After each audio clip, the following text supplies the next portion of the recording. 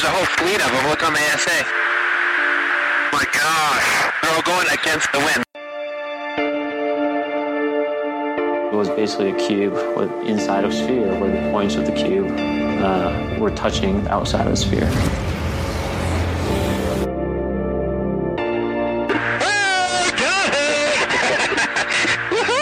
Roger. There's troubleshooting as soon as I get. So this isn't anything that just is limited to the United States. It's a worldwide phenomenon.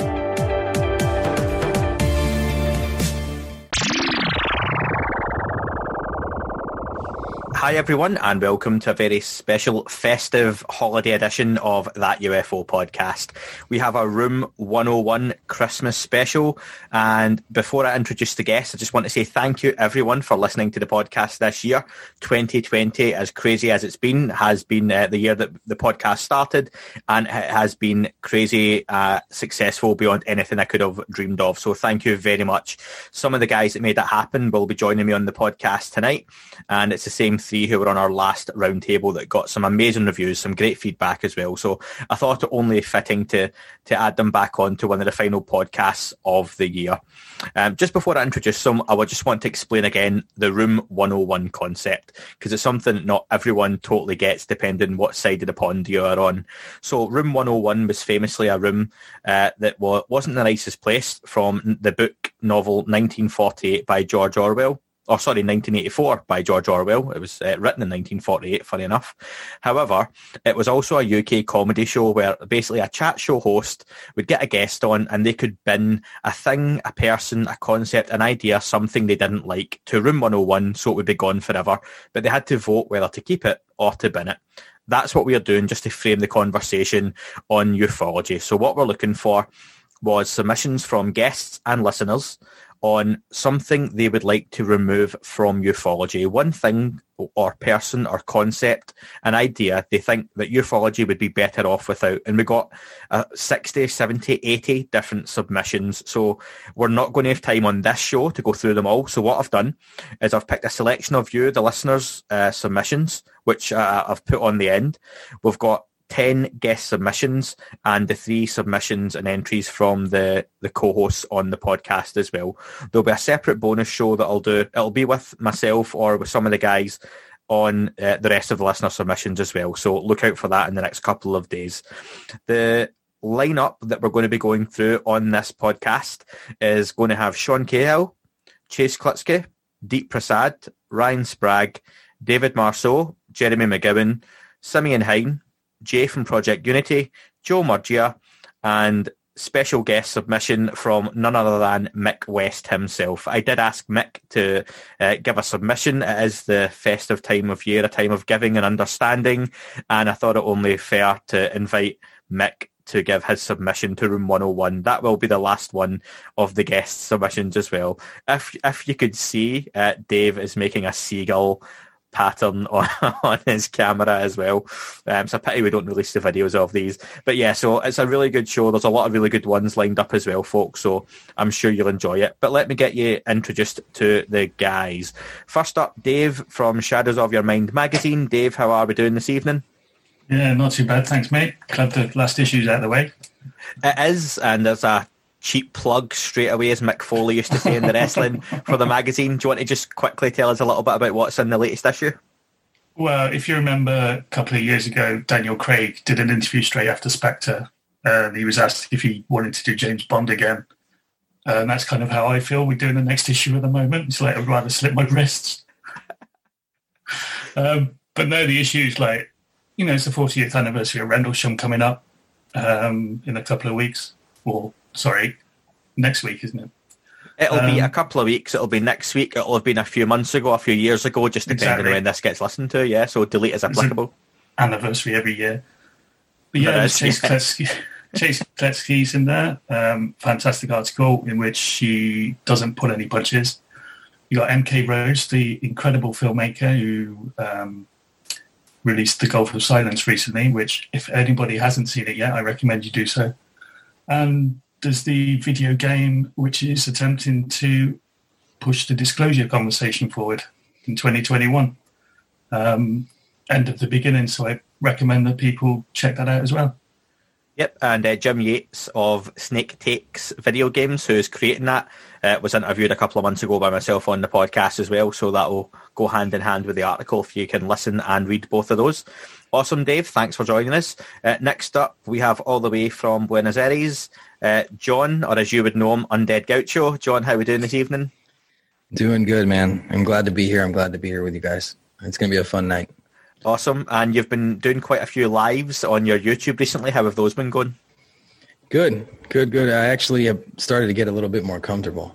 You know, at first, going live just feels a little strange, just because it's like I might say something wrong or say something backwards. I can't edit it out, you know. But now I'm having a great time, and I'm happy to see all of you that are there in the live chat always, and it feels good to catch up with everybody every week. So. Awesome. I was going to do this live, but just knowing how poor John is at getting things right first time, we decided to record, and it's the easiest way just to edit out all his mistakes. So, yeah. But yeah, no, make sure you're checking out Gaucho's YouTube channel and subscribe to that as well. Some really good stuff on there. Even just the conversations that pop up in the chat rooms are a fun place to be in too. And last but potentially least, I don't know, we have Dan, regular co-host, as you know him, The Signal. Dan, how are we doing tonight? Hey, that was a lovely introduction.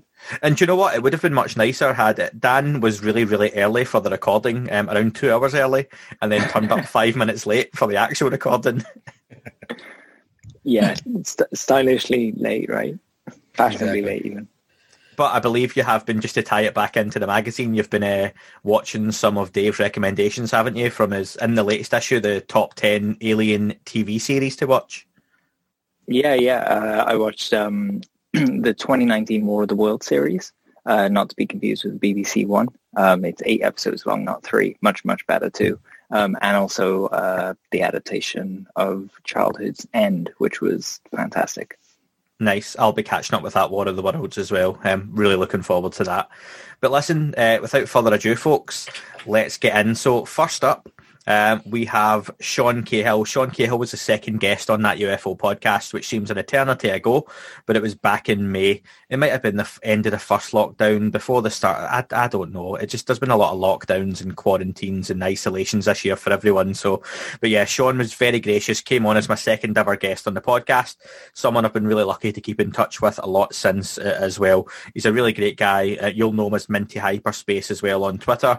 And he's recently just released some cool meditation stuff as well, which I suggest, especially in these kind of crazy times, everyone could have a little bit of use out of. So first up, I'm going to play an audio clip Sean submitted of his Room 101 submission. Hi, I'm Sean Cahill, and you're listening to That UFO Podcast with Andy McGrillen. If there was one thing that I would bin or throw away from ufology, it would have to be one source anything. Whether it's a one source witness, a photograph with no context, a story with no photograph, anything that just can't back itself up, that can't triangulate, ends up becoming just interesting.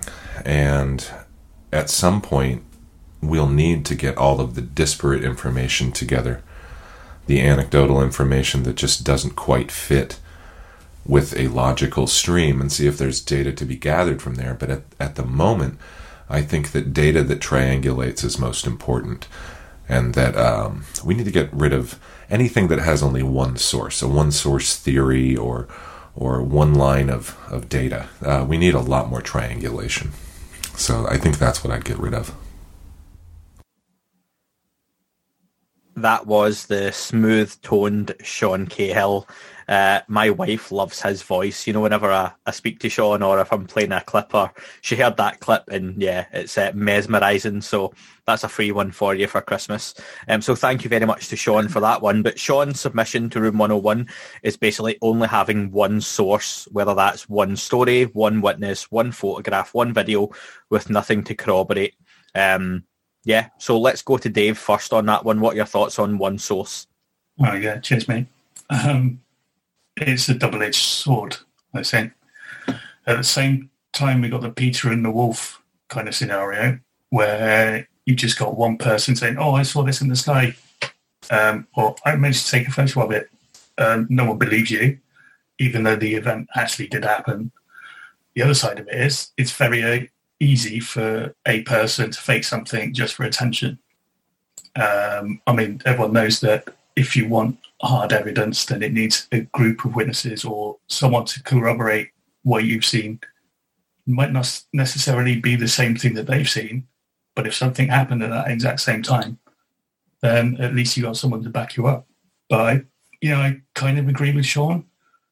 There's too many of them about. But if we can sort it out, then, I don't know on this one, actually. I mean, I think we've all had, speaking to you individually, privately, and obviously, John, you've been a guest on the podcast as well. We've all had incidents happen that we were the only witness to it as well. We've been there with other people as well, but like I saw that black triangle driving home. Other people were on the road and saw it as well, but I don't know any of those people. I'm not in touch with them. I don't know who they are. And it's just my word that I saw this, and you get the laughs and all right, okay, or you get people interested who want to know a little bit more. But like you say, it's not just my story. It's not other people have got pictures of it. It's just me. It's not like, again, the most famous one would have to be, I suppose, the Phoenix Lights, where thousands of people over the course of, a few nights had this huge experience and huge sighting. I feel it's funny that even though it was the mid-90s, it's just a little bit too far back for it to still be mega relevant, in the sense that if it had happened just 5 or 6 years later, then maybe it's something we would have had better video from, better pictures from, more of a media presence, because I think a lot changed in the media. Technology changed a lot in those 5 or 6 years up into the early 2000s. So, I'm with you on that one. It's a bit of a double-edged sword. Gaucho, what are your thoughts then on Sean's only having one source? Exactly what you guys said. It is definitely a double-edged sword, because the first thing that popped in my mind when I heard that was, people's personal experiences where they don't have a photo or don't have anybody to back up their experience. And these days, throughout the years in ufology, there are people that confabulate stories, but really, honestly, at the end of the day, there's only a handful of people that have really benefited, like from a book or something like that, from these kinds of stories. The rest of it is just doesn't benefit you at all, really, other than personally, it can make you maybe see reality a little bit different. So whenever I hear somebody tell me a story, or I read an experience or something, I just think of that automatically. So I personally think it's a good idea. It's interesting what he brought up, because everyone wants good cases with multiple witnesses and all the data and all the photos, and like he said, really triangulate. Yeah, triangulating the data. But there's going to be really important cases that, unless we look past this idea that, like, if they don't have anything to back it up, then there's no way to figure out if it's real or not. I think we need to do a lot more digging sometimes in these kinds of cases. Like, personally, you need to take their story, listen to what happened to them, and then see what you can find. And if you can't find anything, you can't find anything. But at the end of the day, we can't just forget about those people, or not take their cases seriously or their experiences seriously. So I wouldn't put it in the bin personally, but I see how it's a double-edged sword. And I'll bring in Dan on this one as well. I don't know if Sean's alluding to this, but I suppose most recently we've had the debrief dropped that picture of a potential balloon, whether it was a Batman party balloon, whether it was a Mylar balloon that was up recording weather phenomena, whether it was something else altogether. It was a picture presented without any real context, and everyone, and I suppose including ourselves, we filled in the gaps, didn't we? The picture was put online. It was obviously in the cockpit of some fighter jet, and there was an object hovering in the sky. So given our interest in our nature and who was dropping it and the context and the conversation at the time, we all jumped to UFO and or UAP, and so quickly it was identified as potentially this Batman party balloon. And then there was, but there's more data, but we don't have that data. And is that what Sean's getting at here, Dan, do you think? Yeah, that's what I feel about too. Just the one single photograph, no story, no other data attached to it, apart from the EXIF data, which, I'm not sure if your listeners kind of followed what happened, but the initial report said that it was a 2018 incident, and the data on the photo suggested it was a 2019 incident. And there was a bit of discovery going on, we'll say. So it was really helpful to have that second bit of data to help triangulate, exactly like Sean said, who took it, where they were, and kind of get some other ideas. Without that extra data, it's just a random picture. As cool as it is, as much as you know the backstory and you know that it's come from the UAPTF report, it would just be a random photo.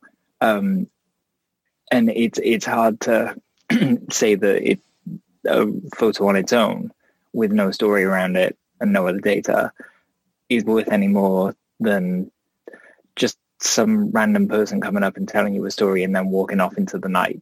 It's just a story that goes in the grey basket forevermore, and you'll never know if you'll never be able to confirm it. You can never completely shred it and get rid of it. It just kind of hovers there.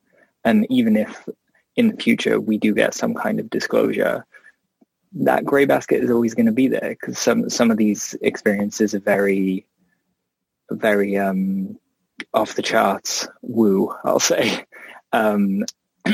We all know the role that subjectivity plays with our consciousness and so on and so forth.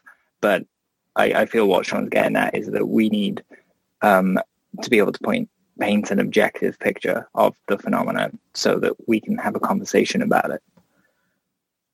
Yeah. What I like that this is going to give us a chance to do as well is almost summarise a lot of what's happened in 2020, because I think naturally a lot of the events, and I think we probably realise as we go through this, a lot has happened this year. And as we've touched on in previous shows and previous conversations, it used to be years between cases and events and information being leaked out. And now it seems to be almost every single week we've got something else. Some weeks we've got multiple articles or leaks or photographs or videos coming out, or more information on an old video. So we're really lucky and probably don't realise, because we're living in the time, how much is really coming out. So gents, I'm going to ask you then, Sean Cahill has submitted having only one source of information for any particular case. Dave, are we keeping only one source, or are we sending that to Room 101 and binning it from ufology? To be honest, I think we have to keep it because, as Gaucho said, we can't discount just one person's testimony. They might be telling the truth. Fair enough. So that's one vote for keep. Gaucho? Yeah, I think we should keep it as well, because, like you said, Dan, first that photo showed up. But if it wasn't for people in the community digging and looking into that photo, we would have never got that extra information. And that's what I'm saying. It always starts as one source, one thing, one person. It's up to us to dig deeper, look past it. If we don't find anything, then it goes in the bin, like you said. But if not, we got to keep it just in case. So is it a clean sweep, or is Dan, who didn't want any deciding votes, but he's going to get a kind of dead rubber here because it's already been decided? What are you going for? Would you consign it to Room 101, or are we keeping it? I'm going to keep it just because of the role, or the emergent role of subjectivity in consciousness. A lot of these experiences are very strange, and two people can have very different experiences being stood next to each other. So on the off chance that disparate data can triangulate and correlate, I'm going to keep it. Okay, so Sean, thank you very much for that submission. However, the gents have voted that we're going to keep that one as well. And any listeners, please feel free to get in touch with the show and let us know your thoughts on these as well as you listen and go through. So only one source seems to still have its place in ufology for the panel. Sorry, Sean. Yes, sorry, Sean. Everybody loves you. He's such a nice guy. Yeah, he's awesome, by the way. He is. And do you know what? He's a guy who I think is going to have a big role to play in a lot of things, and one of the voices, hopefully, that's really prominent in 2021 as well. It is a valuable point. Because, I mean, sorry. That's all right. I was just going to say, it is a well-made point by Sean, even though we're not pouring it in the room. You know, if we put one source experiences up on a pedestal, then we suddenly have to accept Corey Goode, and I don't want to do that. Well, there's a name that came up a lot in people's submissions. I run away. Yeah. So next up is the lovely Chase Klutsky. Chase was a guest on the podcast a couple of months ago. Again, just to plug, Shadows of Your Mind magazine has a great article with Dave in the most recent publication as well. Goes into a lot of detail that she discussed on the show with myself, and goes a little bit further as well. And like Dave said, Chase pulls no punches. She's really honest, and it's really refreshing as well. There's no comments. There's no I won't discuss that. But she's very logical as well, and what she says makes sense.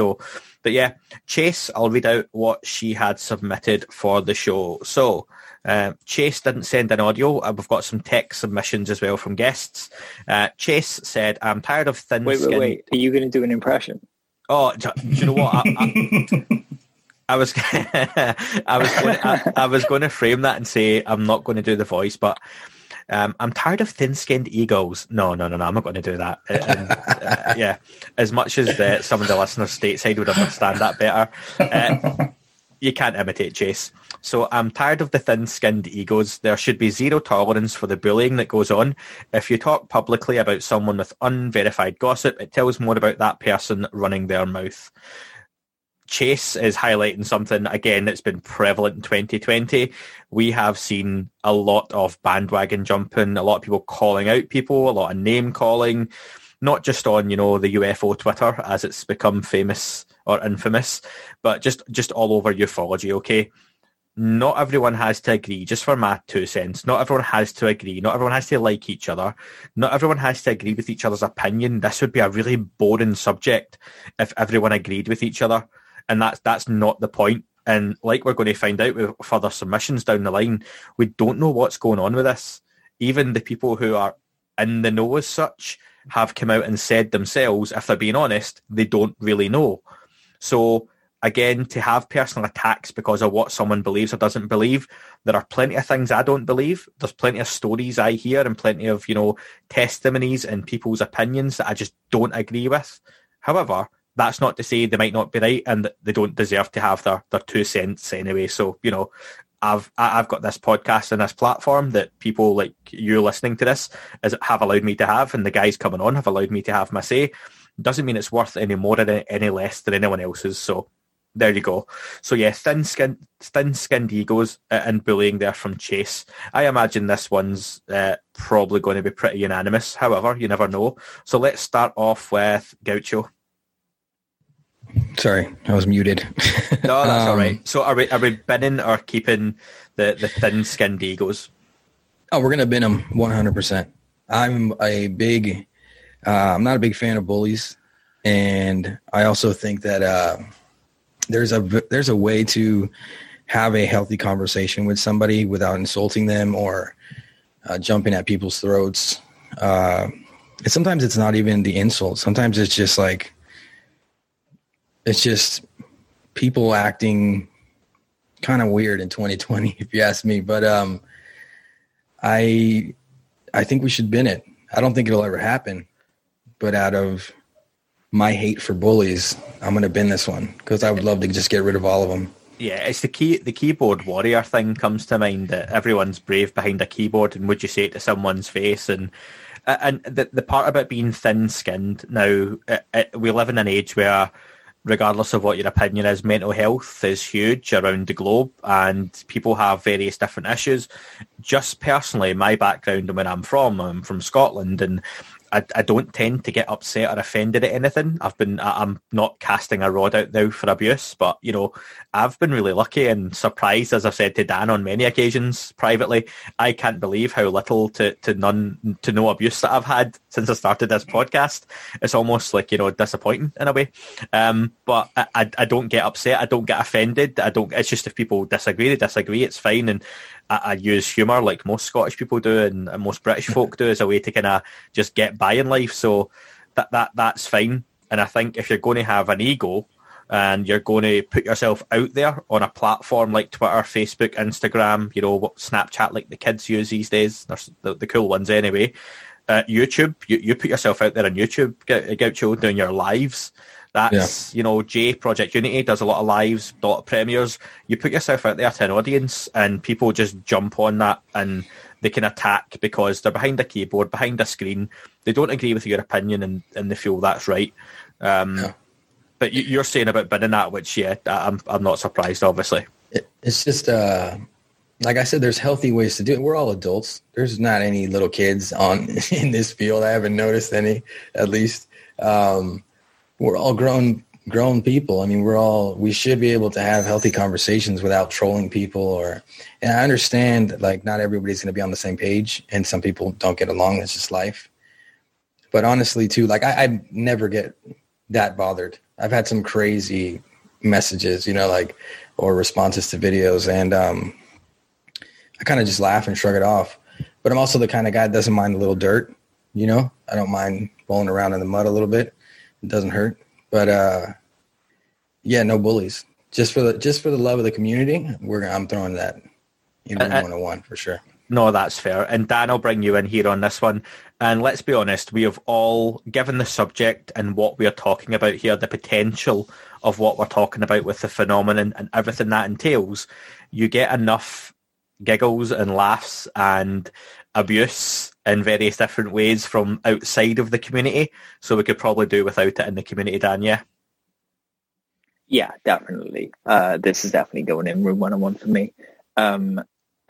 Not only does it make me think of everything you guys just discussed, but I think of kind of cheesily, I guess, of the end of Ratatouille. You know, a great cook can come from anywhere. And it's true. You know, you could just cross wires with someone in the community because you read a little bit of text wrong and suddenly you're cut off from an idea that would have blown your mind and made you see the world in a completely different way. Like, don't do that to yourself. You know, like, don't spend time arguing with people online. If you do that, you could be using the time to do something better instead of feeding this negative emotion that's only going to grow, you know, on the other end of the conversation. And we'll do it to more and more people. And I would also add that if you have had an exchange with somebody and you do tap out at a certain point, don't leave insults on your way out.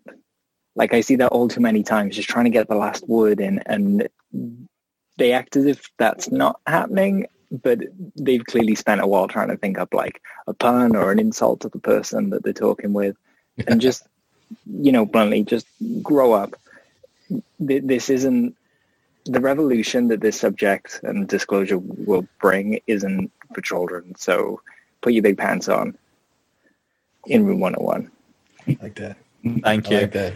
And Dave, to wrap that one up then, so again, thin-skinned egos in the world of UFOs and ufology.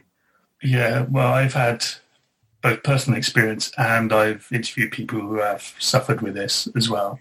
The biggest person being Marie Kayali, who was an experiencer, and she suffered a torrent of abuse from people like Simon Parkes and Miles Johnston and all their kind of keyboard militia.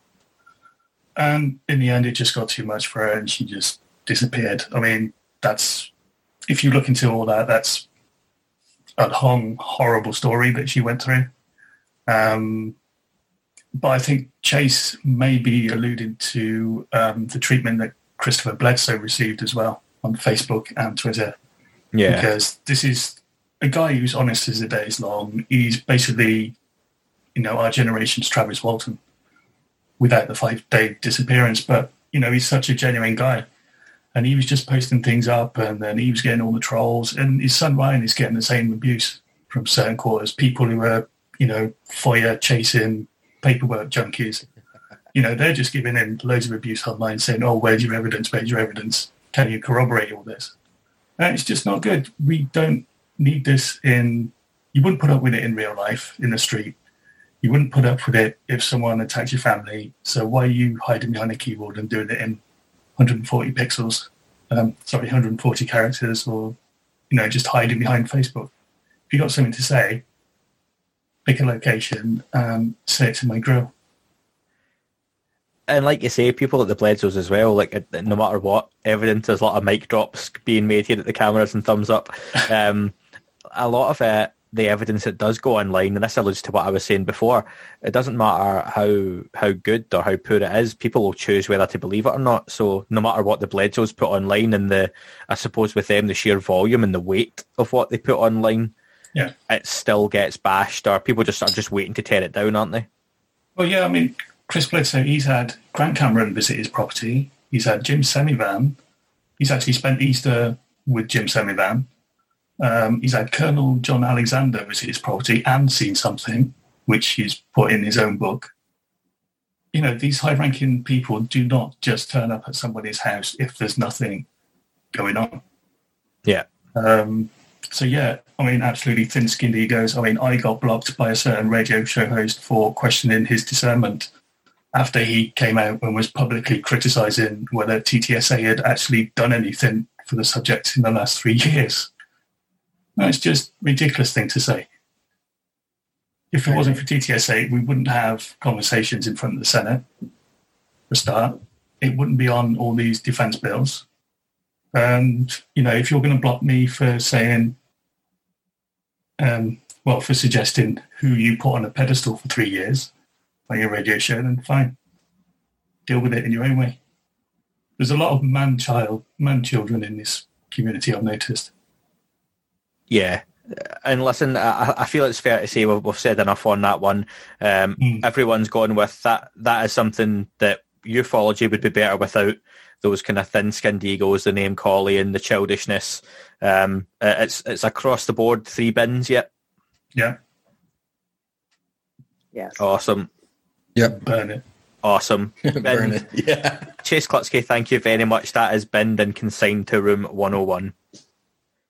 Next up, and this follows on nicely, someone who this year has had their fair share of controversy, someone who has had a lot of back and forwards with folk online, and listen, I've always been fair.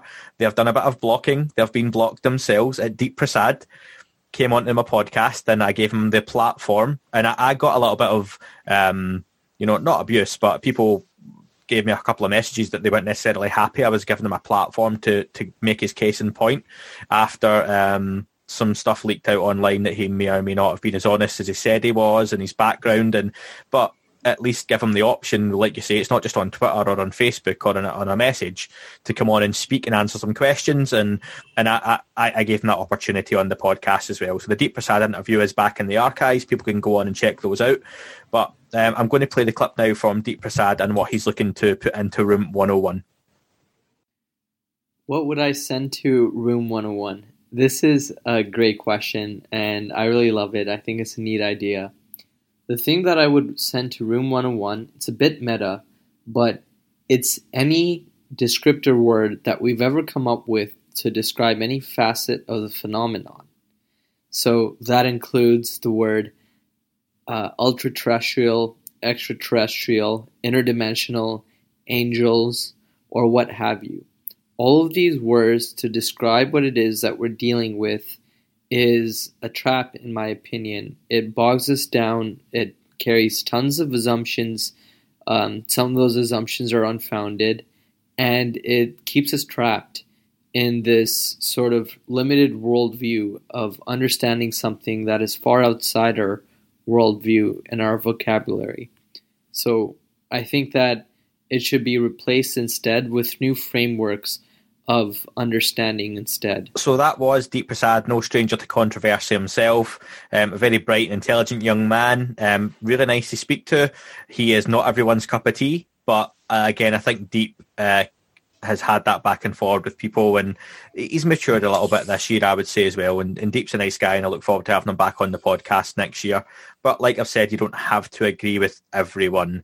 However, we'll go with Dan. Dan, you are an amiable chap yourself, and what are your thoughts then on Deep going with descriptive words for the phenomenon, using words like interdimensional, multidimensional, even UFO, alien, spaceship, flying saucer? He feels that we're pegging it down and trying to kind of pigeonhole something that we really don't understand. Yeah, I see where Deep's coming from. It's hard to describe something that you literally have no experience with to describe. No one else has seen, if you see something, if, say, for example, just grab any kind of, in fact, let's use one that they brought up, Travis Walton. That's half of what Travis went through. The words he's using to describe his experience are from our... Wait, hold on. I'm going to have to go back a bit. The words that Travis is using to describe his experience are words that are already in the English language. They're built upon the world that we experience to describe it to each other so that we can communicate, so that we can survive. Anything outside of that is going to be really, really, really hard to describe. You're going to end up calling it something like the color out of space, right? Just something very, very abstract. But I just wonder whether words like ultra-terrestrial, extraterrestrial, interdimensional, these things are less kind of definitive labels and more us searching in the dark for a label that fits. As to how we would understand it, yeah, no, that's a really good shout. Dave, what are your thoughts on Deep's thoughts about the descriptions as a man who writes, for the subject at length, and like I've said before, not blowing smoke, I'll be honest, you've got the best magazine out there on the subject.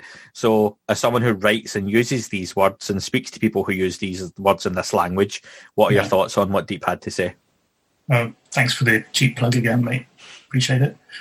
But yeah, Deep has a point, but then at the end of the day, we are just using words that other people have used in the past to describe this. I mean, back in the 50s, it was just assumed that all this was extraterrestrial. They were coming from another planet, another galaxy, far, far away, another universe, whatever. It wasn't until things got a bit weird. I think John Keel was the first one to use the word ultra-terrestrial during these investigations into the Mothman case and Point Pleasant and all around there. And I think we have to kind of, like Dan said, you need to, if people want to put a label on it, then if it doesn't fit the current criteria that we do have, then you're going to need to categorize it in a different way. Well, it's a bit like music genres in a way. I mean, you can't just say all heavy metal is heavy metal. You've got, about 30 different offshoots of heavy metal depending on the style of the music, the style of the vocals, whether it's detuned or, operatic or anything like that. So I think, interdimensional, cryptoterrestrial, hyper-terrestrial, ultra-terrestrial, all those kind of things, they are important depending on your own point of view. So I think that's something you have to make peace with yourself. Yeah, and I think like Dan was saying as well, it's just labels we're putting on these things to help us understand a little bit better, and you've mentioned categorizing a little bit, and it's crazy because what we're trying to categorize something that we don't know. It's changed so much from 50 years ago that, and it's almost or 70 years ago that we have flying saucers coming from Mars. That was it. And then there's space. And then you get Skinwalker Ranch. I mean, how do you qualify that? Where everything seems to be happening. And then you get people like, controversial character, Tom DeLonge, talking about how reality and the phenomenon is so much stranger than we can even imagine.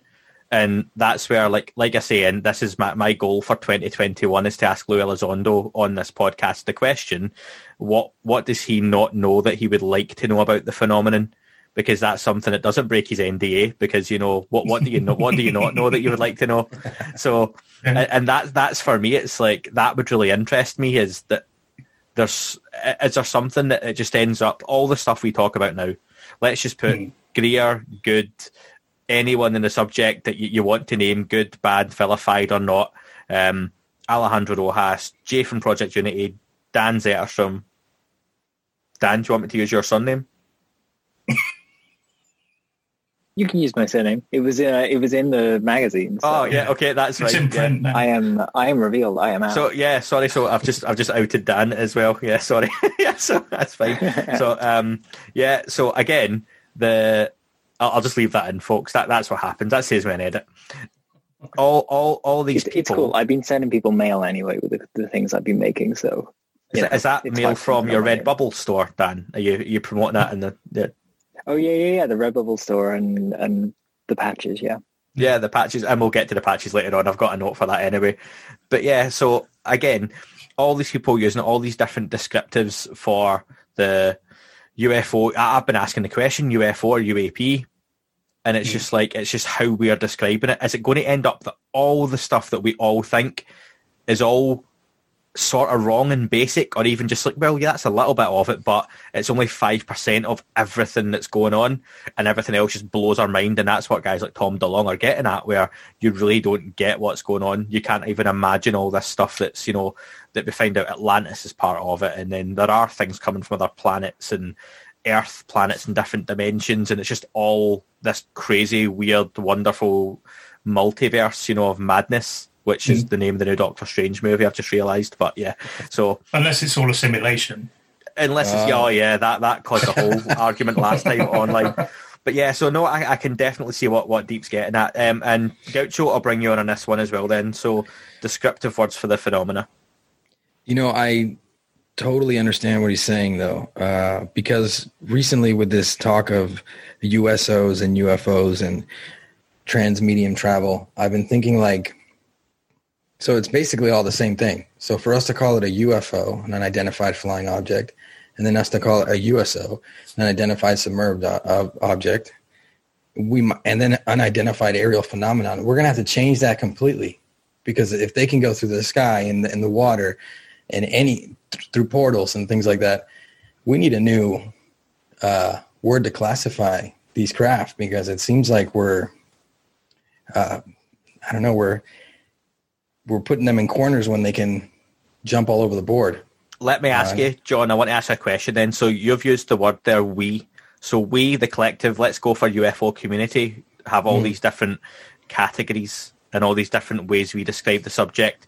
The mainstream public and the mainstream media don't really care about UAP. They don't care about crypto, hyperterrestrial, ultra-terrestrial. They don't care about super terrestrials, whatever.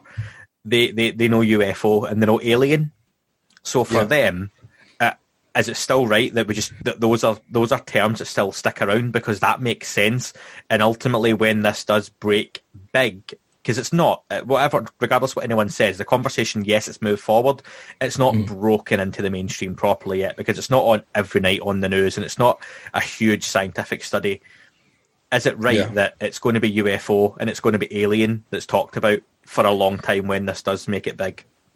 Yeah, it will be. But I think also us calling it unidentified flying objects is what's actually tripped us up all these years and made us miss, that these things could obviously fly through water and fly through the sky and do all the amazing things that they can. Because back in the day, they were like unidentified flying objects, instead of thinking, well, obviously this thing can fly through the sea as well. If it can shoot around the skies and fly into space and drop down and do all the things that it's doing, I think that literally has made us look away from the bigger picture. So what Deep is saying actually makes sense. And we use these terms to classify different things. I don't know if we can throw it into Room 101, but it does make sense what he's saying, because I think sometimes having all these terms and these different words that we use to classify the phenomenon that is actually the phenomenon can't be put in a box. It makes me think of two famous people involved in the subject, one being Buzz Lightyear, who famously said, I'm not flying, I'm falling with style. And Bob Lazar obviously claimed that, I remember he used the analogy that the craft don't fly, and he used the concept of putting a bowling ball on a bed mattress. Mm-hmm. And if you put your fist down in front of the bowling ball, not touching the ball, because you've made a space in front of it, the ball will roll forward. And imagine that you're constantly pushing the space down in front of one of these craft, that it's always falling forward. And maybe these things are, like you say, they're not flying necessarily in the way we understand it. They're falling or moving. And we've got Dave wants to come in on that. Yeah, I just want to correct you on one point there, mate. Oh, was it the Buzz Lightyear quote?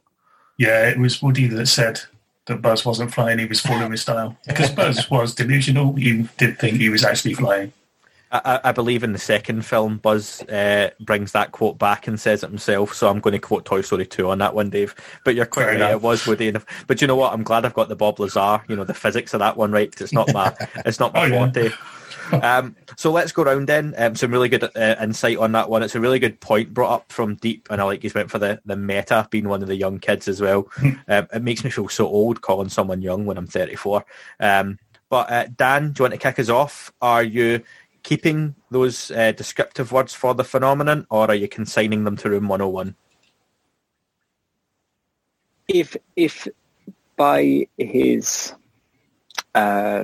submission he means putting definitive labels on things, and that he's worried about the kind of the associations that we drag along with those labels, then yeah, it can go in Room 101. However, if he's talking about using the labels in a sense of exploration, then it shouldn't go into Room 101. Dan is trying to ruin the scoring metric after I'm really not. Submissions again. I kept this one simple after the feedback from listeners last time when Dan couldn't stick to a 0 to 10 or a 1 to 10, jumping in with 11s and 0.5s. So I'm going to go with your first one, Dan. Yes, it's descriptive words, so we're going to be bidding that one. Dan's already asked, and he's not getting away with it to not have any decisive votes on this one, and he will be getting them. I might leave Mick West's for Dan. Dave, I'll ask you to come in on that one then. So descriptive words for the phenomenon. Yeah, I think until we're never going to definitively know what it is, so I think we should keep it for now. Oh, so this is the first time we're going to have a decisive third vote, and it's going to land on Gaucho. So John, it depends how he interprets it, because I had two different ways. It doesn't. No, it doesn't. No.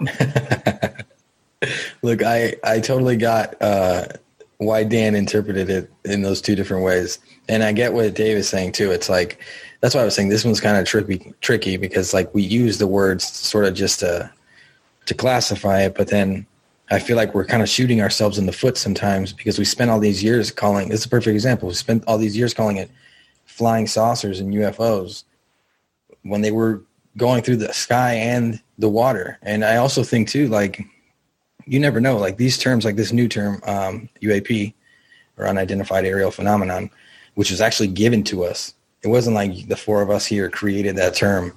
They were like, oh no, now it's called UAP, guys, here. That might just be straying us away from looking at the bigger picture, because it's as simple as a little three-letter thing that throws us off from, seeing that thing that they've been telling us is actually a sheep is not a sheep.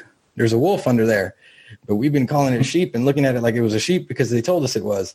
So I don't know, but this one's tricky. You know what? I'm going to throw it into Room 101 only because of what I just said, but I totally get what Dave was saying too. So because of what I just said, I'm throwing it in Room 101. But if not, I get it. It's gone. Deep Prasad, descriptive words for the phenomenon: crypto, terrestrial, ultra-terrestrial, UAP, UFO. It's something we don't know what it is. Let's not pigeonhole it. So that's being binned. That's been chucked into Room 101. So the guys agree with Deep on that one largely. Awesome. Thank you very much for that one, Deep. And we look forward again to hearing more from Deep, controversial or not, in 2021. Next up, another podcast host has been really good with myself and gave me a lot of hints and advice and tips along the way, is Ryan Sprague of the awesome Somewhere in the Skies podcast. Ryan also is a co-host on several different TV projects as well, and this year released a very successful follow-up to his previous book, again, Somewhere in the Skies, which is, I'm probably going to get this one wrong, but a human approach to an alien subject, or it was the other way around, but the book itself looks at the human element of abduction experiences. Really, really good. There's some really fascinating cases in there as well. It's one you can read from start to finish, or you can pick up and go into different cases that might interest you as well. So Ryan's book is still available. I've got Amazon and other outlets as well. And if you have a look at Ryan's personal Facebook and Twitter accounts, you'll see he's got some signed ones normally for sale as well, which I'd recommend.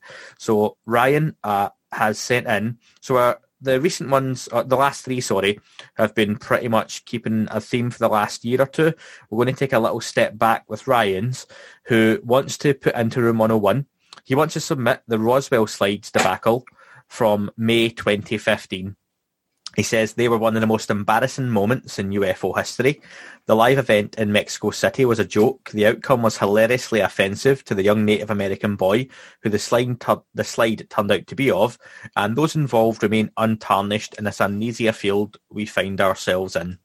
So that was May 2015. It actually started a few years before that as well. This is something I'm going to throw to Dave first, because Dave is a bit of a font of all knowledge with these sorts of things.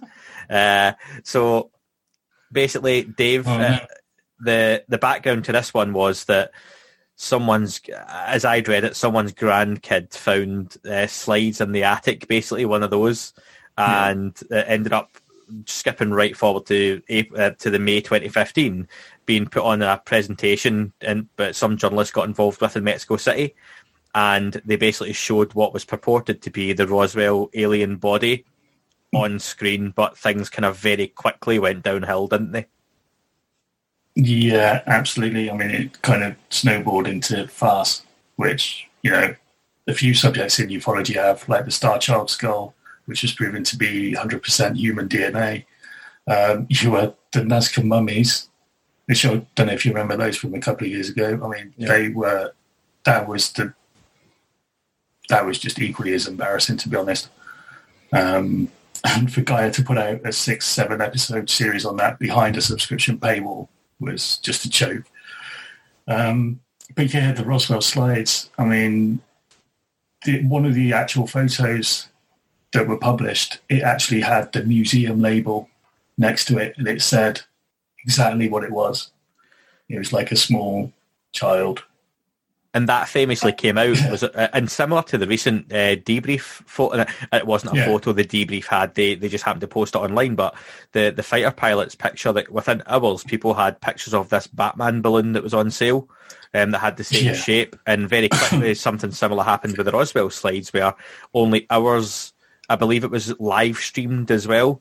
It was still on the live stream, and people found during a very long live stream, because there was loads of speakers, that the plaque actually read, as you say, the museum's label and what it was as well. It was. I mean, and the fact that people were equating this with Roswell when it clearly wasn't because of the size of it. But the person involved, Haimin Musan, he's got a very bad reputation when it comes to alien artifacts. He was one of the people behind the Nazca mummies as well recently. So I don't think there's a lot you can really say. I mean, like the Atacama skeleton as well. Do you remember that? Yeah. From a couple of years ago. I mean, that was taken. I mean, that was Emery Smith and people like that. Jimmy Church banged on about it for months and months, and they took it with them to conferences. I mean, if that was a real alien skeleton, there is no way they would be able to manhandle that and take it round conferences for people to drool over and breathe over and everything like that. That'd be kept in a suitcase in a warehouse underground in the middle of the desert somewhere. So the Roswell slides, it's just, Ryan's right, it is one of the most embarrassing moments, like the alien autopsy as well, those videos. And just to expand on that, and I'll move on to Gaucho. Cheers, Dave. Not just the Roswell slides, but Ryan Sprague is making the point that these events that end up getting put on that are badly researched and within minutes or hours are exposed. John, I mean, it's clear that these aren't going to be something we want to keep in ufology, but do you think there is enough of a pushback or comeback on those that are involved in these? Because Ryan seems to feel people just get away with these sorts of events and then can just go on to do something else.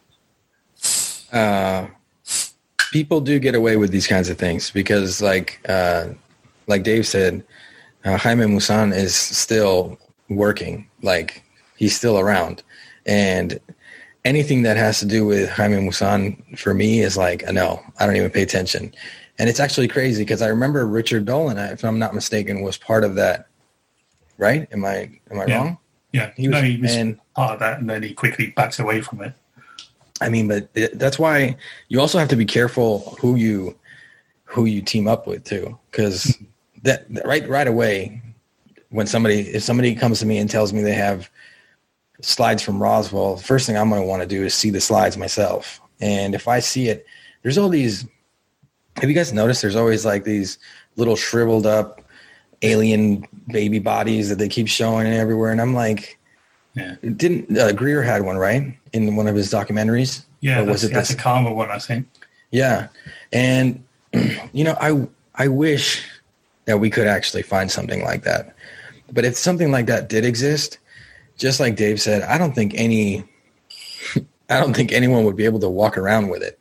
And if I had a alien artifact, a real alien artifact, like a dead alien, a real one, if I called Dave and said, hey, I got a dead alien in my house, you're not going to believe it, I think it would take 15 minutes, 20 minutes before I disappeared off the map if it was a real dead alien. So for us to be, it's sad too, because it's like, it shows how much we want to have answers and people take advantage of that. So yeah, that's definitely Room 101. See, for me, that sort of stuff, like you say, if anyone did claim to have anything that was potentially ET on their person and they did manage to even get on an aircraft, that's the kind of stuff that aircraft go missing and never get found because of, and it's landed on some island somewhere that is taken away, removed, and then what happens to the people unfortunately happens. Not saying that has happened in any case, but that's the sort of extremes I think that sort of smoking gun evidence would be protected. Dan, your thoughts then on incidents like the Roswell slides and those sorts of events? It's very straightforward, isn't it? It's definitely one for me to just throw into Room 101 without much thought. I just add that oftentimes there are people in the community, like Dave and John, who see these grifters coming from a mile away. So whenever these events happen, it's always worth just have a bit of a research around Twitter, search the event name and the names behind the event in Google, and just see what's associated with them, because you'll save yourself a lot of letdown and disappointment. Agree. So I've already wrote down, I think, 3 answers here, but I'm assuming they're going to be correct anyway. Gaucho, are we bidding and consigning this to Room 101, or are we keeping it in ufology? No, we're grabbing it by the belt. We're throwing it in 101. We're kicking the door closed behind it, basically. Ben, Dan, are you bidding? Are you keeping? Yeah, I'm kicking that door. You're locking the door behind. And Dave? Oh yeah, it's going in. No questions.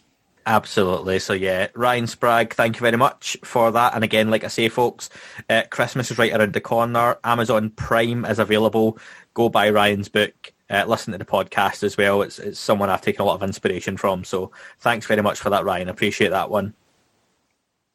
Next up, we have David Marceau. David was a guest on Unidentified Season 2. He was someone I got in touch with and got one of his first interviews fresh from Unidentified when his episode aired as well.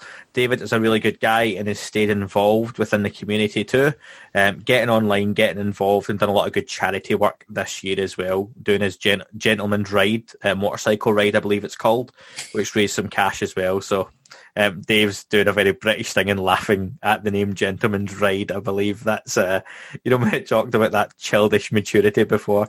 That's it. Sorry, but yeah, it's a British thing. I understand. That's all right.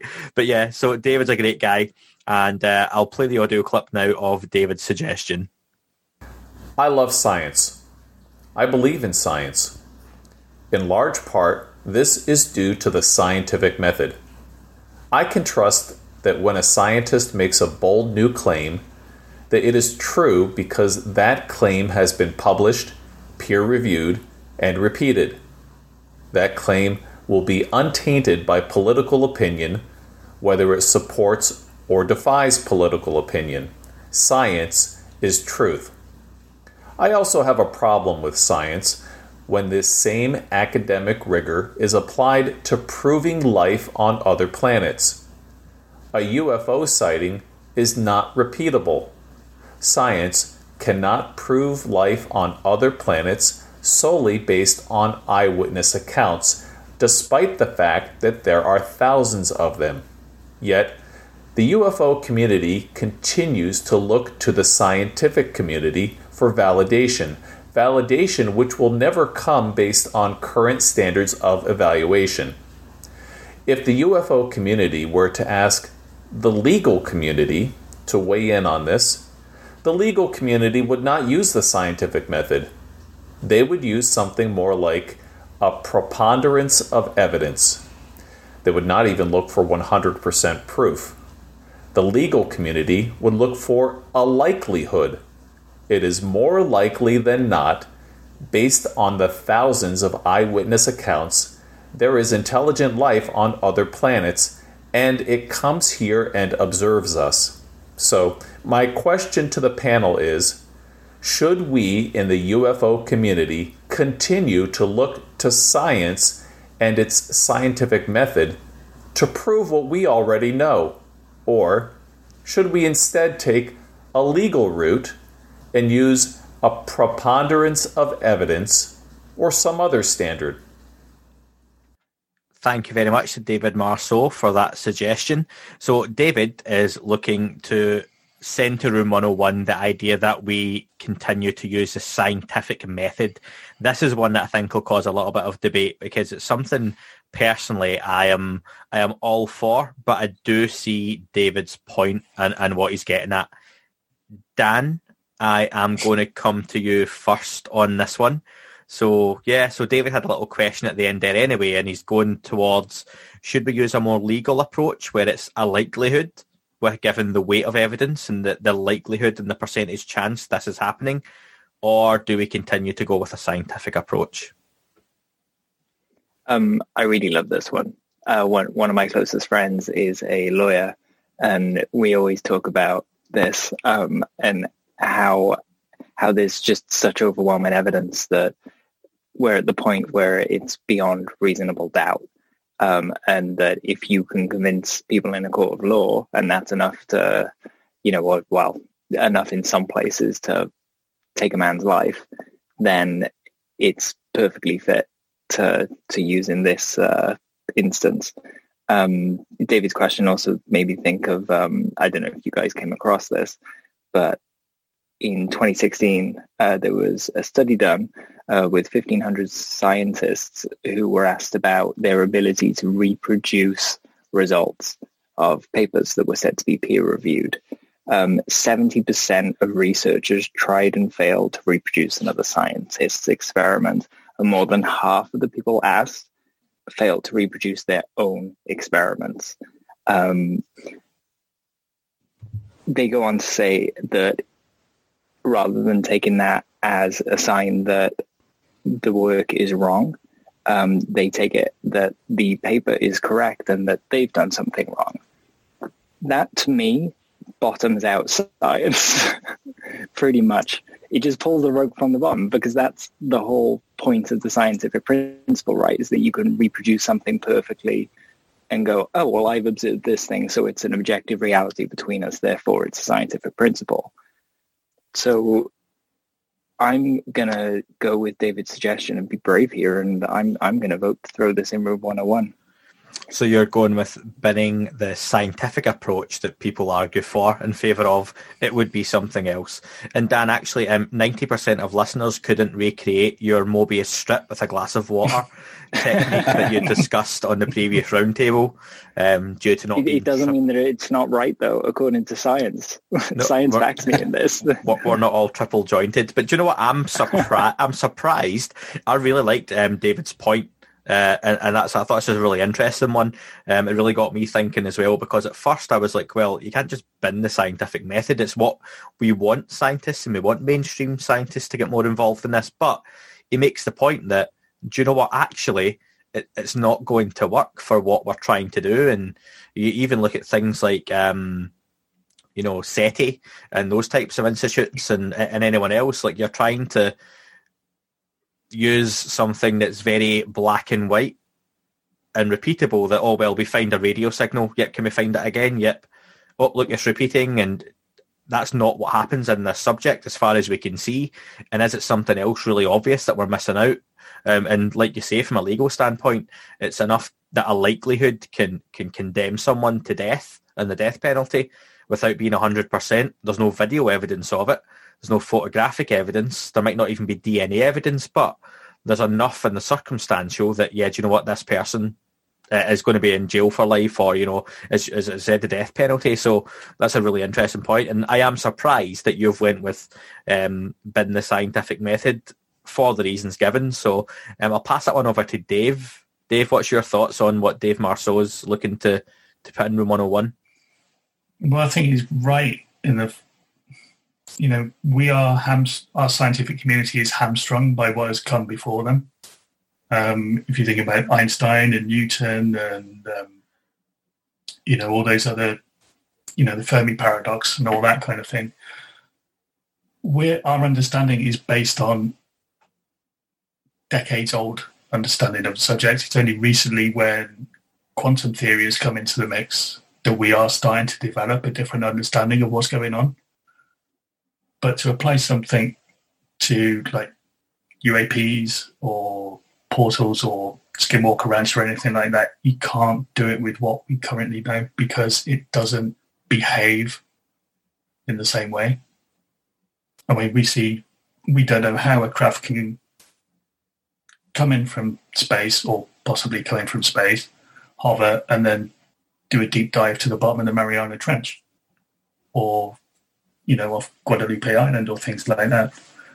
It's very hard for the public to understand what is going on if science can't explain it in a way that is understandable. And I think because we can't repeat the experiments, we're always going to struggle with actually trying to make sense of it. And with so much, you look at things as going and developing from A to B to C, going along, like we can look at a timeline of human history and the way technology's moved and evolved. And even if you look back at the way things were 100 years ago or 50 years ago, things are so different now that you need to really look at, if you want to see where this technology is from or what it can do or how it operates, or, where it operates potentially, what time it operates in, if it even uses that sort of same concept, that it's not A to B to C, it's A to F, A to W. It's so far down the line. As Chris Mellon said, it's not just next generation, it's generations upon generations upon generations of it. Exactly. If you gave Isaac Newton an iPhone and asked him to develop a new app for it to explain his theory of gravity, would he be able to do it? I bet he wouldn't have a charger. No one's ever got a charger on them, so yeah. He could drop the phone, though. He could drop the phone. But then the screen would crack and he'd have to buy a new one. He could probably find an Apple genius somewhere that could repair that for them. Apple don't sponsor the show yet, so, I'm not going to plug them too much. But you're right, though. It's that whole... You can always make the argument of you put a piece of technology from now back in a certain point in time, and even the technology we've got now going back 50 years or even 100, 200 years ago, it was witchcraft, and you'd be burnt at the stake potentially, for that sort of stuff. So it's crazy how far advanced, and all we're asking people, again, like none of us are claiming to be scientists as far as I'm aware here, okay?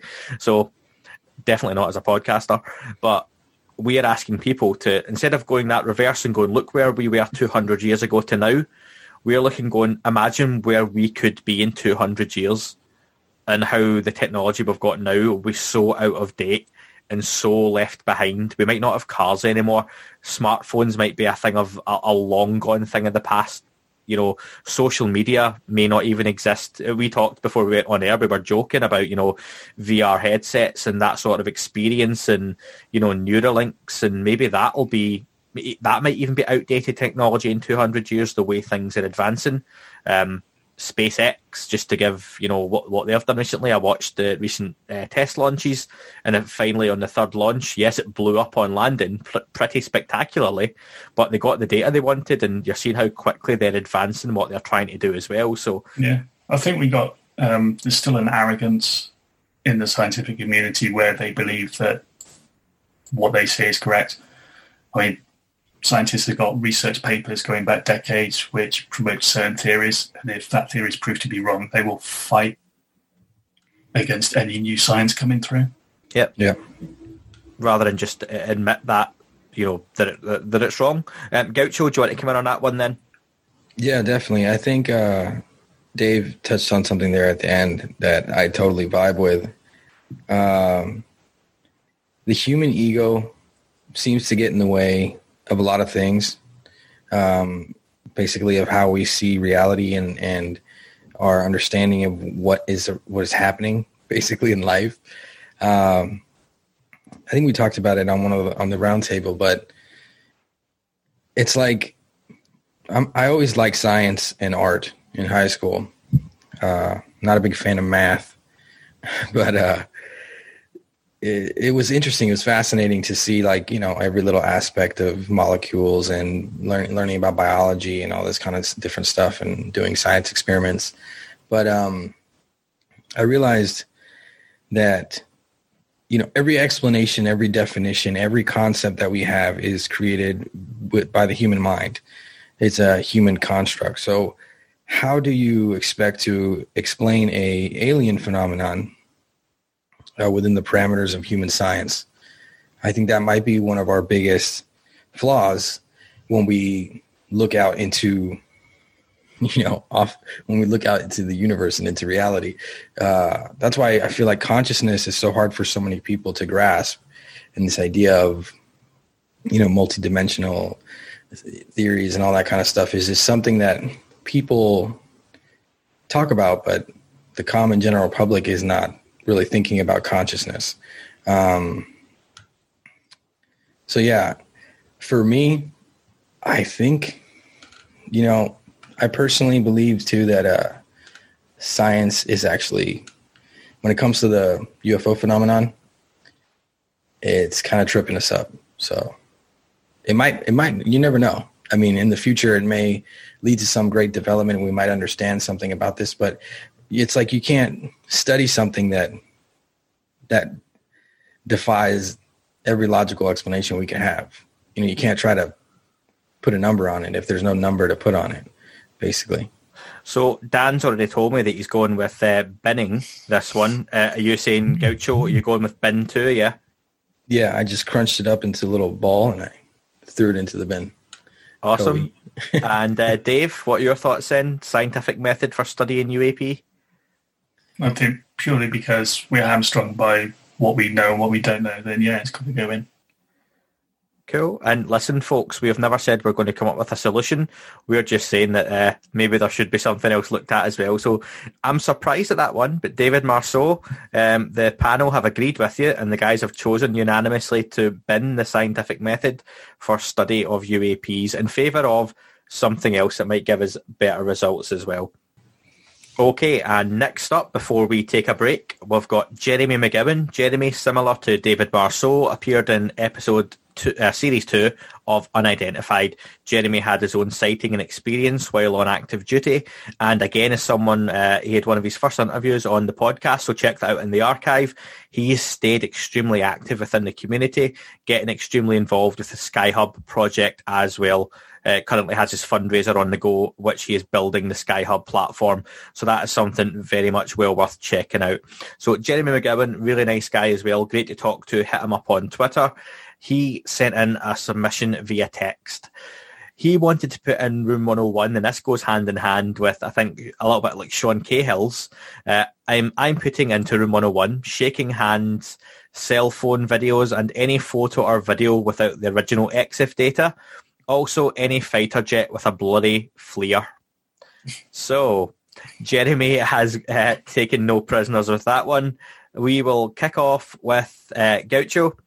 So, Jeremy doesn't like blurry videos, blurry photos, unclear evidence, basically, including some of the best equipment that these fighter jets seem to have. Yeah, I mean, he's making a point that gets brought up often. But if we did do that, if we did somehow cancel that out, there would be no videos or photos to look at. So I think we're going to have to keep that one. I get it. People often point that out, but I don't think it's that simple to get a clear photo in that moment that you're experiencing something. And if you have a camera on you, which not everyone is carrying a DSLR or some kind of high quality camera that they could, shoot a zoom lens on it that professional photographers use to get a crisp HD photo. Like, even if you take your iPhone out and you zoom it out, you zoom into, the whatever you're seeing in the sky or whatever you're experiencing. First of all, if you're filming, it's probably going to be shaky because of the zoom. And then second of all, it's all the way zoomed in, so it's probably not even going to be clear. So this idea that I think Sky Hub and that kind of stuff might be a better option, but I also don't know how clear. I haven't seen the videos from Sky Hub. How clear is the footage, guys? Have you guys seen it? Just now, just depending on the equipment. And this is something, again, just to plug my interview with Steve McDaniel we talked about. That the footage tends to be, at the moment, it's still a light in the sky. It's very much, you can see something going from point A to point B across the hemisphere, the atmosphere. And they're just looking at, different weather phenomena, speeds of travel, if there's other things within the shot as well, like other aircraft they could take measurements off of. So it's not as if you're not going to see a spacecraft in any detail on the cameras being used. So that is planned to change, though, right? Yes. Because at the moment they just have the one kind of fishbowl lens or fisheye lens. And they want that to essentially identify, the point of light in the sky. And then there's a second camera that has a much more telescopic lens that can kind of just zoom in there and get a nice close-up. And that was Steve's point, though, as well. There's a lot of possibilities with Sky Hub, and obviously we'll talk about Sky Hub another time more, but it's all at a cost. And this is something that, with Jeremy himself, he's doing a fundraiser, not because he doesn't want to pay for it himself, but this is some expensive kit. And as you'll know, Gaucho, being a man who likes his cameras and his filming, as I know that's like Dan's background as well, that you can have a lot of cameras and you can get a lens, or you can get a nice lens, you can get a very nice lens, you could get a super nice lens, but those go into thousands and thousands and thousands of dollars. So it really depends on cost and price and everything as to what kind of clear image. But you're right, Sky Hub might be a really viable image for that. And I've brought this up several times on the podcast, but one of my favourite things of 2020 has been the vindication of the blimp, where people were filming and taking photos of the blimp over the New York Jets game from a distance, from the highway, in reasonable light, with all their fancy new iPhones, Samsungs and cameras, and people still couldn't get a good shot of what turned out to be the blimp advert. I think it was Goodyear, am I right? That has like the LED screen on it. But from a distance, it did look like, your classic UFO, big rotating, saucer in the sky, lights flying around it. And people still argued, even when it was confirmed, no, this was the blimp above the Jets game, that, that it could have been something else. So that makes the point right there. There's something in 2020 in reasonable conditions. Hundreds of people saw it, caused a bit of a traffic jam looking at it, and they still couldn't get a clear shot of it with modern technology. Yeah. I mean, I'm just imagining like what it would look like if I were trying to get a super HD clear shot of a UFO. Like, I would literally have to change my lens, grab a tripod, hook up the camera to the tripod, focus, fix my my ISO, my aperture, and try to get the best shot I could. And by the time I do all that, the thing will probably be gone. So, and who knows what can happen. I'm saying I get it, and he makes perfect sense with what he's saying. And yeah, of course, if we could have HD super 4K footage of a UFO, then that would be awesome. But I don't think we're going to get it, and we have to work with what we got. You know, if we were to throw this into Room 101, we'd get rid of Go Fast, FLIR, and the gimbal. Yeah, that's a really good, Dan, that's a really good shout Gaucho's just brought up there, that would we be then, and I think this is maybe what Jeremy's getting at, would we be getting rid of those videos and that we know and love from TTSA? Yeah, it would potentially mean we were. But there is said to be better data there, right? And better videos. There are strong, to be a better longer strong video. rumors of, yeah. So that might be a loophole there for this one. But yeah, John and Jeremy are both right. We're speaking to the quality of the data again, aren't we? Yeah.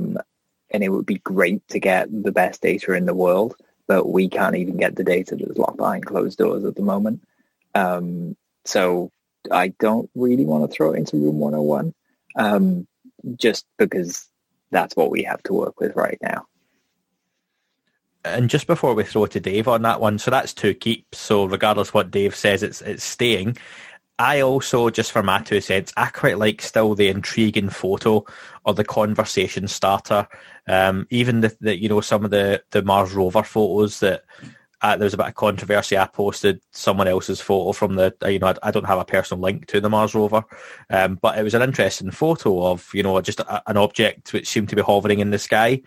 And I hadn't even heard the language before of it's an artifact, which is, just something left over from the various, not to get into the detail of it because I don't know it, but, the various images overlapping, or the moving along. That's fine. But do you know what? It did still look a little bit like the gimbal saucer hovering at a distance in the sky. I don't see anything wrong with looking at those kind of pictures. I'm not knowingly posting fake images because even regardless of the fact that more than likely was an artifact, we still don't know either way. That's the thing, right?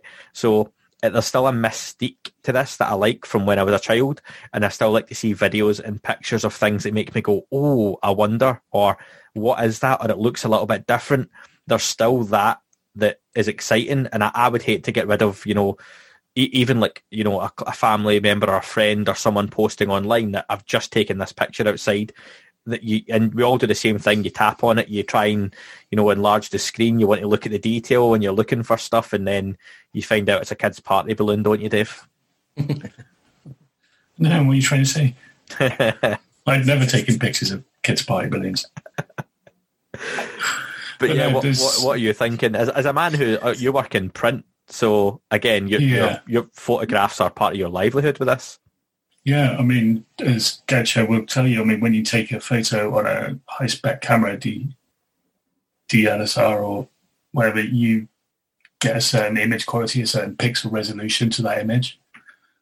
And that image could be like 30, 40, up to 60, 80 meg, even higher than that. When you actually compress it down to a usable file size, if you're optimizing for web use, for example, you are getting rid of a lot of the information in that photograph, which I think is the problem that you have, because most images online will be 72 dots per inch, which is perfectly optimized for online use. They load quicker, which everyone wants on a website. You don't want to be sat there like Gary McKinnon waiting for a picture of a UFO to come over your modem for 6 hours. So, we have that kind of problem as well, because people want hits to their website and they don't want people to be hanging around waiting for images to load. But he does have a fair point, because, as you said with the Goodyear blimp, for the Jets game. I mean, that was the classic case of people saying before, oh, we've got all this great technology, why can't you take a clear picture of a UFO? And it's like, well, there you go. You've just tried and you failed. Couldn't take a clear picture of a blimp. Yeah. Oh, no, exactly. And you knew it was a blimp. You could see a Goodyear sign on the side of it. But if you go outside and you haven't got a tripod and you've got a pair of decent binoculars and you look up to the stars, if you're holding those with just your hands, without the tripod, your arms will be shaking and you cannot focus, and it looks like that star is dancing about like a UFO. So that's the other thing. You need high quality kit. You need to be in the right place at the right time, and you need anything in the sky to play ball and stay still long enough for you to be able to take a decent photo, which it's not going to do. Yeah, myself and my wife a couple of months ago spent quite a while at the window looking at what we thought was a star moving in the sky, but not even just looking through the camera lens that we're trying to do on the phone, because again, like you say, you don't realise how much you're shaking when you think you're being perfectly still. Yeah. Even just standing looking at it, you don't realise that you're not standing perfectly still. Your body's still moving, and even that, and then it looked like a really clear night, but you can't see some of the light cloud passing in front. So all of that makes it look like this thing was moving in the sky, and it wasn't. I brought up one of the star maps I've got on my phone that Dan suggested quite a while back. And yeah, you go, oh, it's actually in the exact same place this star should be in. So yeah, it's been there about 45 minutes. It's not just the UFO community as well. It's like the paranormal investigative community. They go on ghost hunts and they're saying, oh, why have you never got a picture of a ghost? It's because, well, that ghost is just going to be there for a second or two. The best equipment that we have is our own eyeballs, because we can pick up things and we're not shaking when we're looking at something unless it's freezing cold. Yeah, absolutely. Dave, technology will never compete with what we can see with our own eyes and our mind. But then, we're not going to say, oh, hang on a minute, let me just get my iPhone out of my pocket and click. And that's true. And I'll go back to when I saw that black triangle. Even if I did driving at 60 miles an hour, which I think is 80 or 90 kilometres, I'm not too sure in the conversion for listeners stateside, then I would have taken that phone out, been moving at speed, taking a picture of the sky, and you wouldn't have seen anything. There would have been nothing there to see. Even though I was seeing it with my eye, that was it. So we've got two keeps. Dave, are you bidding or keeping that then? I can't remember what it was now, but yeah, keep. It doesn't matter, does it? So the bloody photographs, the bloody videos. Let's keep them. Yeah, so we're looking to keep that. So yeah, thank you for the suggestion, Jeremy, but we're not sending that to Room 101. Folks, after this short message, we'll be back with Simeon Hine, Jay from Project Unity, UFO Joe Murgia, Mick West, you'll want to hear that one, and also the gents on the podcast have got their own suggestions, as well as a few of the listeners' choice selections too. So stick around, we'll be right back. UFOs seem to be invading both our skies and our news outlets like never before. And more people are starting to look up and are wondering who or what might be out there. In 2016, Ryan Sprague introduced the world to countless UFO encounters that had never been made public before. And now, in the second edition of his book, he revisits these events and introduces brand new UFO cases in Somewhere in the Skies, a human approach to the UFO phenomenon. How have these events changed the lives of those involved? And what might it tell us about the phenomenon? With in-depth follow-ups, brand new chapters, and detailed testimony from credible witnesses and insight from those in the psychological, academic, and scientific fields, Somewhere in the Skies, a human approach to the UFO phenomenon, weaves together a story of stories, attempting to get to the heart of these mysteries one experience at a time. Available now on Amazon in both paperback and ebook. To learn more, visit somewhereintheskies.com.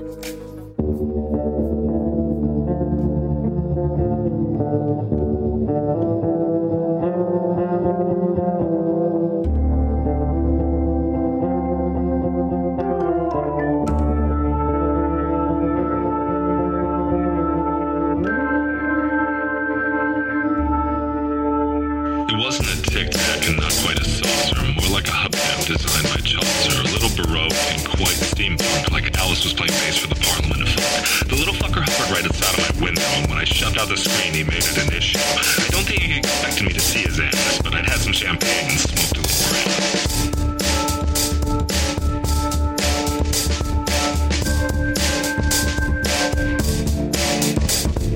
Meditative Gamma State full on meta. I can't imagine how it could have been any better. I got to the top of the stairs and there he was. Like, you awake? I was about to abduct you, cuz.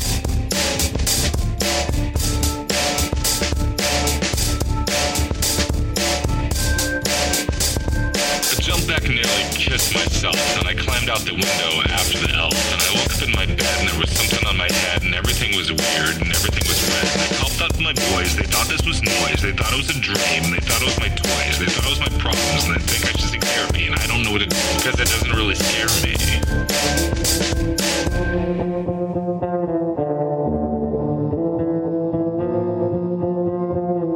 If you really want to know who I think they'd be, I think it's you and me and us and we and him and her and that and she and that thing over there and what's that, Jake?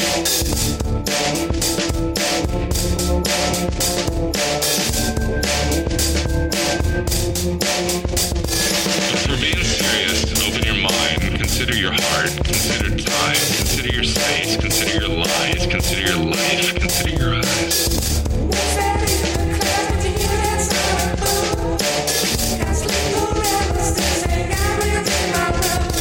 It wasn't a Tic Tac and not quite a saucer.